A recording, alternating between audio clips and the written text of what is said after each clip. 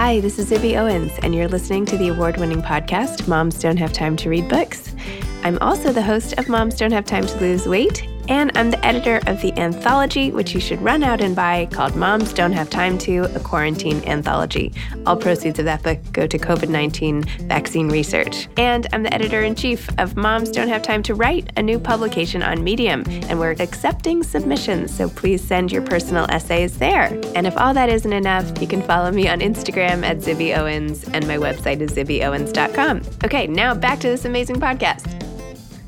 Alan Silberberg is the author and illustrator of 3 Viking picture books, Meet the Latkes, Meet the MATZAH, and soon-to-be-published Meet the Hamantaschen. Alan's cartoon-filled novel, Milo, Sticky Notes, and Brain Freeze won the SCBWI Sid Fleischman Humor Award. The book was partially written and illustrated while he was the James Thurber children's author in residence living in the attic of Thurber's boyhood home in Columbus, Ohio. His other MG novels are Pond Scum and the almost 100% true adventures of Matt and Kraz. Maybe Kraz, I don't know, C-R-A-Z. In a former life, Alan has written and created TV shows for Nickelodeon, Disney, and a bunch of companies not named until the checks clear. The only known person with a BA in cartoon communication education, Alan also has a Master's of Education from Harvard's Graduate School of Education. Alan escaped perhaps to Montreal and is happy to be there with his wife and dog Zeus. Welcome, Alan. Thank you so much for coming on Moms Don't Have Time to Read Books. It is a pleasure to be here in this new year.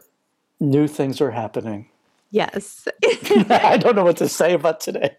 I know we are recording this on the morning after the insurrection in the Capitol building. And so we're going to ignore our huge feelings about what's going on and talk about fantastic children's books and let's do that. Humor and laughter and family and, all the great things included in your books. So thank you. We'll divert ourselves to that. Yes, let's divert. Yes.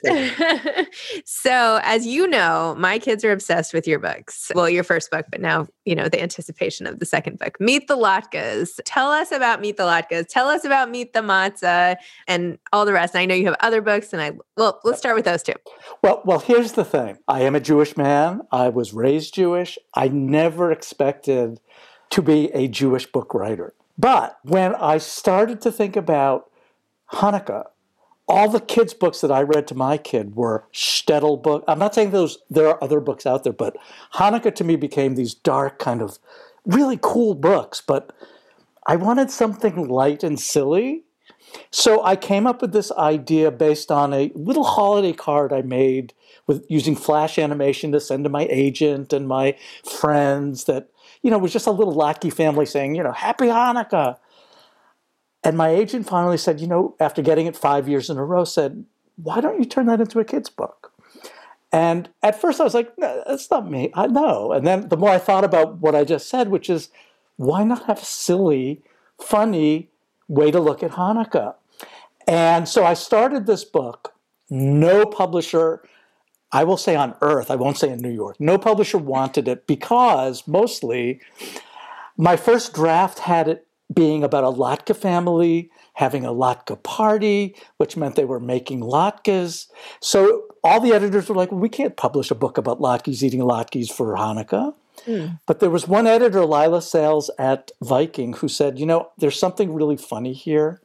And if you work with me and if you'll just kind of be patient, I know we can find a book in this. And so together we created a funny way to tell a story about Hanukkah through this absurd family, which I already had through the greeting card and through my first draft.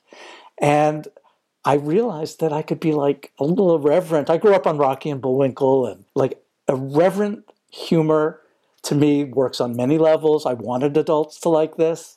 And so I wrote this Meet the Latke book.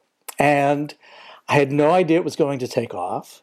I was just thrilled that, I was getting something into the world. And suddenly I became kind of as my publisher said, because I tried pitching them new things. And they said, no, you're the funny Jewish book guy. And I'm like, oh, okay.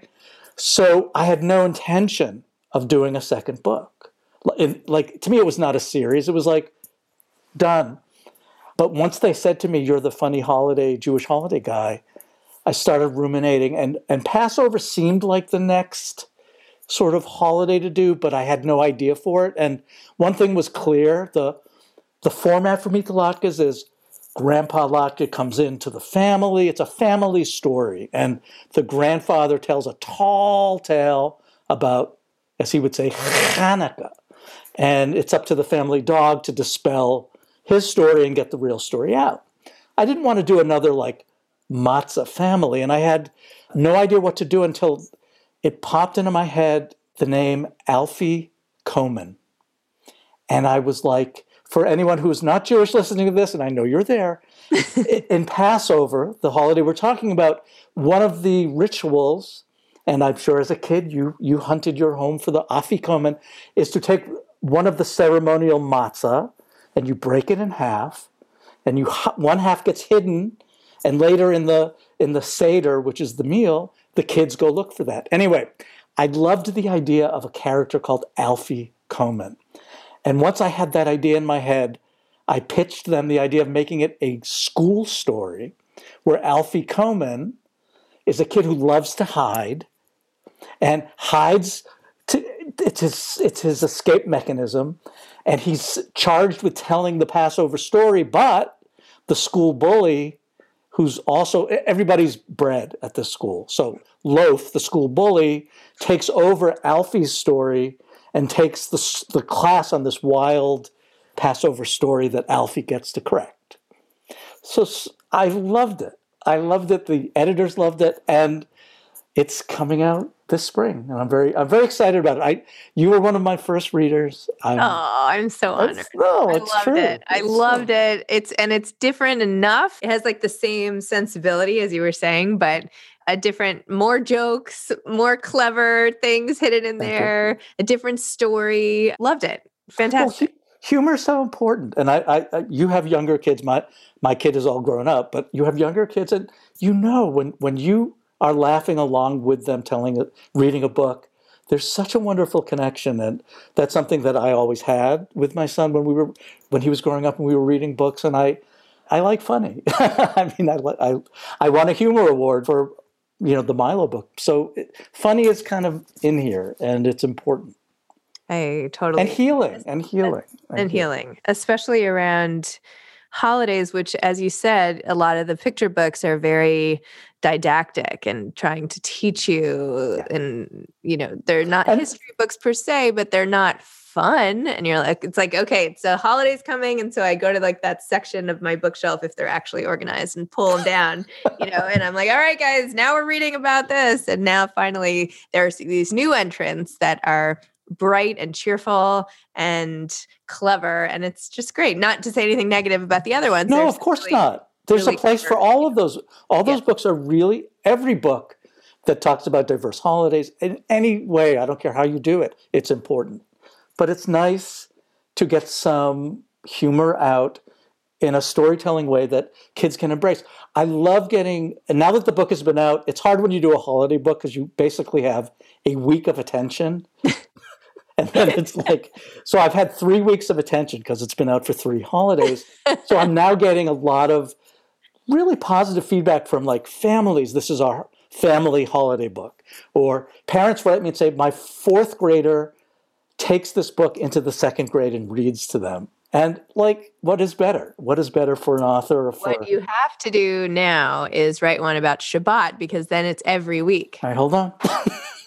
Seriously? I thought maybe you had it. You were going to No, actually. But I might as well say it. I am working on the 3rd in the series, which will be out next spring, which is Meet the Hamantaschen. So I have a Purim story, totally different setup. It's 3 Hamantaschen detectives who have to solve the missing Purim story, and they go to a party, and they think everything is happening for real, but they have to piece together all the clues to create a Purim story. Interesting. Yeah. Well, then maybe after that you could do Meet the Challah. All right, we'll talk. We'll work something out afterwards. Okay. But this is not all you do. You sent me your book at a very important, sad time for me about what was clearly your own experience Right. masked in middle grade fiction, which was so, I have not stopped thinking about your own story. Tell listeners a little more about that book. Sure. And how you channeled your own childhood loss of your mom into this beautiful middle grade Thank you. novel. First of all, I know this has been a really tough, forgetting COVID, I know it's been a very tough time for you. And every time you post, because your heart is like out there always, I just feel you. And I think that's what inspired me. I wanted to write to you, and just knowing that the book that I wrote called Milo, Sticky Notes and Brain Freeze was like 10 years old or 8 years old. I just wanted to reach out to you and say, moms don't have time to grieve. And I get you. I get the pain that is. So my background is basically in children's television, and this leads to it, really.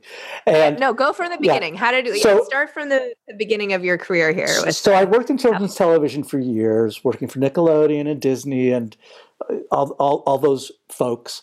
And once I had a kid, and my wife and I read to him constantly, the storytelling I was doing, as my wife would say, was mostly on the page of my scripts. Like, all the description in my scripts was so beautiful. She said, why don't you start thinking about writing a book? And I had a kid, and we loved reading. And so I transitioned slowly into writing a middle grade novel. And the first middle grade novel was called Pond Scum, and it did okay. But it was a funny book about transformation of a kid who's lonely in the woods and turns into animals he touches. Anyway, it published. I was now an author. Time for my second book. What do I do? And I was having a very hard time coming up with an idea.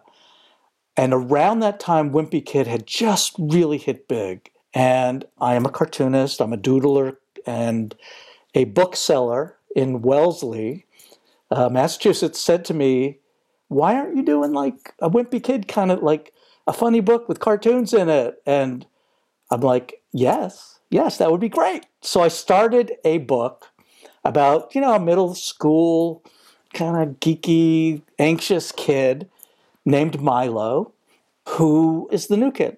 That's all I had in my head. And I did the first chapter, and my story, my own personal story, wasn't even on the horizon. But I had to start thinking of what it was like being 12. And the more I had to access that part of me, the more, it wasn't like I had shut out my life, but I had to really acknowledge my own past. And my mom, unfortunately, died when I was 9 of a brain tumor. And it was one of those obviously very the traumatic event of my life, and happened very quickly. And, it happened very quickly. So as I thought more about Milo, I realized, well, if I'm telling what's in me anyway, what if Milo had lost his mother? And once I opened that door, it was a floodgate. I mean, literally a floodgate of catharsis, but pain, but also it was such a blessing. I started writing things, like the book became lyrical, the book became poetic. But what happened is I realized I could still keep the book being funny.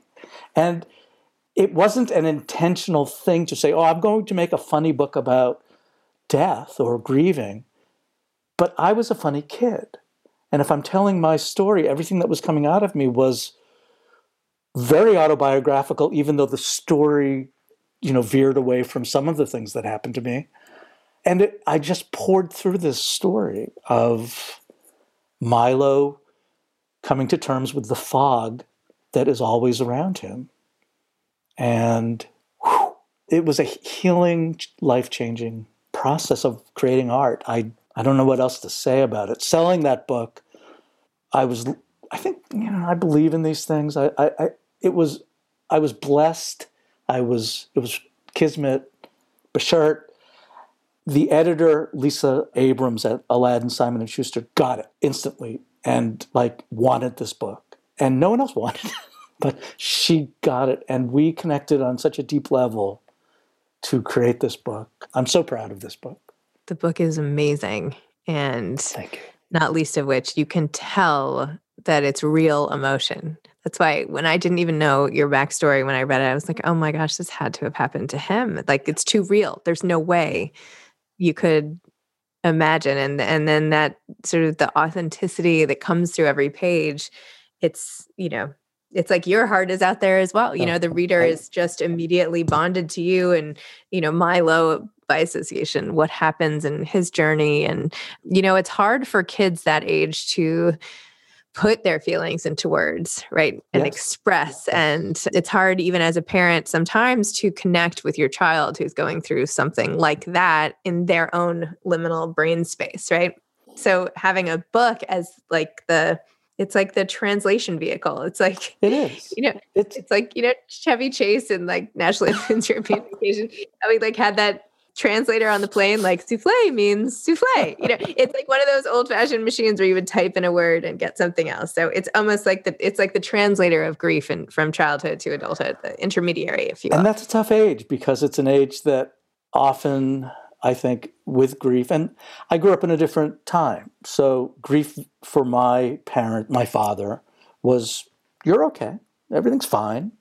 And it really, I see now kids who have lost a parent in more recent years, and the surviving parent is looking at therapy, is looking at, and I'm not saying that across the board. It's there is no one size fits all, but it's traumatic. And when you have something traumatic happen, it affects a kid, and that kid needs something, whether it's therapy or talk or love or understanding. And that's what I hoped the book would do. Or cartoon latkes. Who knows? Well, that's it. And, I didn't even know this award existed. The Society of Children's Book Writers and Illustrators, I got a phone call. It was like, hi, this is, Lynn Oliver. And Milo won the Sid Fleischman Humor Award this year. For a book about a mom's death to win the Humor Award was the biggest, it was exactly what I wanted. I wanted to use humor to really look at something so heartfelt and deep. It was quite an honor. It's well-deserved honor. And I really think humor does have such a role in grief. I mean, it doesn't stop just because the huge sadness has to be tempered by the absurdity of some of the moments. And I think a lot of books by memoirs about grief, for instance, that I've been reading lately, include all these absurd, funny moments because you have to laugh, right? I mean, even when my husband and, the grief of his mom, there were so many times he and his sister and I were like hysterically laughing within days after and then feeling bad. And it's like, no, this is part of it. Like all your the range of emotions don't stop. You still have the full gamut. It's just different pieces sort of have highlights on them at different times. So, and they don't stop. They rumble forever. And it's a question, I think, of how you feel during those rumbles. And if you giggle during a rumble, that just means you're remembering something that's really sweet, I think. Well, I'm sorry that happened to you in your life and the pain of that. I feel awful for you and your family, and I'm sorry that happened. So, but I am glad that you turned it into a book that the rest of us can take. When I do school visits or someone writes me and says, I remember one particular, right when the book came out, a girl walked up to me very shyly and quietly, just wouldn't look at me, but said, I lost my mom too. And just to know that she was able to say that to me meant that she was able to talk about it and that the book touched her in a way that was part of my intention. Wow. So going back to your career for 2 seconds. So you finished Milo, you win this award, and then what happened? So I win this award, and then the pressure's on for what's the next book. And I didn't want to do anything remotely heartfelt, which may have been a mistake. Maybe I should have stayed with that, pushing those strings. So I wrote a middle grade novel called they changed the title. So The Almost 100% True Adventures of Matt and Kraz, which is the same vein of a book with cartoons all through it. And it's the story of two best friends who are the school cartoonists, but they want to be better, and they find a way into getting a magic pen that turns everything they draw into reality. So their whole world is a be careful what you wish for story, and their whole world gets turned upside down by themselves, and they have to figure out how to fix it and save their friendship and save the school and the world. And so it's just a silly book. And it's also filled with heartfelt things. There are parent problems, there are sibling problems, but it's a little bit more silly. And then that led, then I took a break to go back into TV, and then I went to the picture books. The piece I didn't say about the Latka book, which was the first book of the picture books, grief is tied into that as well, because I lost my sister about 6 years ago. And it was at a point where I was doing another TV job, and I won't lie and say that I will tell you I hated it, and I was miserable, and I was making okay money. And I kept thinking I want to do something for myself. I need to do something. Life is short. I can't do this. And with the support of my lovely wife, who's like, life's too short. I quit that job. And you don't quit these jobs, but I quit the job and poured myself into getting the Latka book ready to try to sell it. And great decision. But it came from wanting to give myself something. Wow. Yeah. And giving everybody else. Again, it's like... Well, it eats itself as it goes in a circle. Wow. So having done all these different types of writing, from TV, cartoons, writing, and drawing. I mean, you're not just a writer, right? Artistic expression, I would say. What advice would you have to somebody who's starting out, perhaps, or who's struggling to be a writer, or who wants to tell a story or can't find their way in, or any of that? What would you say? Well, first of all, finding your way in, that's a great way to put it. It's a tough way to get in. Getting in is hard. And I think I would always say to anybody, it sounds a little pat, but don't give up. Don't give up. Believe in what you're trying to do, and keep reaching out to other people, and keep looking for openings, and keep getting used to the word no, because you're going to get a lot of no's. And I say this to the third graders, but it only takes one yes. And I believe in talent, and I believe in storytelling, and I believe it's not magical. I don't believe there's a way to get published or a way to get a job, but I do believe if you believe in yourself. You also have to work at it. It's not like things happen because I want it to happen. I do believe a little of that, but you also have to kick at the doors and reach out to people. And I hate the word network, but know people, talk to people, believe in yourself. I really believe in yourself. Very good advice. Plus now you should do a whole TV series on Jewish holidays from this point of view. Are you working on that? Funny you should say that. I am working on it. I'm working with the people who one works with, agents and producers. I want Meet the Latkas to be the first. I did a whole PowerPoint presentation from when I pitched this in Los Angeles. There has never been a Hanukkah animated special. There are tons of Hanukkah episodes and Hanukkah mentions in other shows, but there has never been a standalone Hanukkah animated TV show. And we are trying desperately.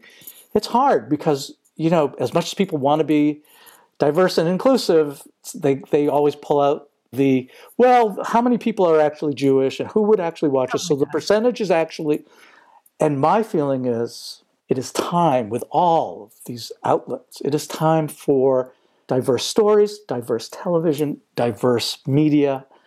And yes, I am trying to, thank you for saying that. No problem. I am trying to do that and I have some connections and I've met with some pretty big people and they're really into it until they have to go, well, the business model doesn't really support. And I get that. So I'm trying. I'm working. Well, I think I don't think it should just be, I'm sorry, I just keep forcing my views on people, but no, it don't think it should just be Hanukkah. It should be all through the year because as with every holiday, we sit down and we all try to find a good show and, Hanukkah time comes, and I'm like, the only ones we found, by the way, are Sesame Street because they do have a whole series, and sometimes we've even had to watch the Sesame Street in Israel once. Rock of Shum, what it's got a name. I forget the name. Yes, it has some sort of name, and I'm like, I can't. And they were DVDs, and I used to show them to my older kids, and I was like, no, we have to watch like Looking for the Afikoman, but don't worry, half of it is actually in Hebrew, but whatever, it's a funny song. So yes, it's time, and there have certainly been TV shows for smaller groups of people. I mean, come on. Anyway, it is what it is, and I'm working on that. I'm working with a producer in Los Angeles. We're trying to sell Milo as an animated series. Not just about grief, but a funny way to look at anxiety and social emotional issues, but through the character of Milo. And we'll see. Lots of fun stuff in the works for you. I can't do one thing. I get bored. I understand that. I know. Who am I talking to? Yeah, I understand that. Well, it was great talking to you, especially today. And I am so excited for all that's coming and to have a hard copy of Meet the Matzahs this spring. And, you could almost even hide the book. Oh, I forgot to show you. Somebody for the holidays sent me a matzah. Oh my gosh. Those are amazing. So I'm pitching now that all books should come with matching masks, at least for the next year. Oh, I like it. Just a thought. But get a little pouch to put the book in. Ooh. And then instead of the matzah, you have a matzah pouch, and then you could hide the actual book. Okay, we'll talk offline. Okay, I'll stop. I just want to thank you, Sibby. I want to thank you. We kind of found each other through connections of friends and stuff, and I just really appreciate you. I love how hard you work and how dedicated you are to caring about people and caring about books and caring about yourself and your family. Oh, thank you. That's really nice. Well, I'm glad our paths have crossed. I am too. And COVID ruined it, but I still will come to your house at some point and we will make latkes. I would love it. Anytime. Once the gates open invitation. Okay, great. All right. Have a great day, Alan. Thanks, Zibby. Bye. Bye. Thanks for listening to this episode of Moms Don't Have Time to Read Books. Don't forget to follow me on Instagram at Zibby Owens and at Moms Don't Have Time to Read Books. Also sign up for my newsletter at zibbyowens.com and sign up for my virtual book club and meet lots of authors on Zoom every other week. Thanks so much to Steve and Ryan at Texture Sound for the sound editing. And thank you to Morning Moon Productions for providing this fantastic intro and outro music.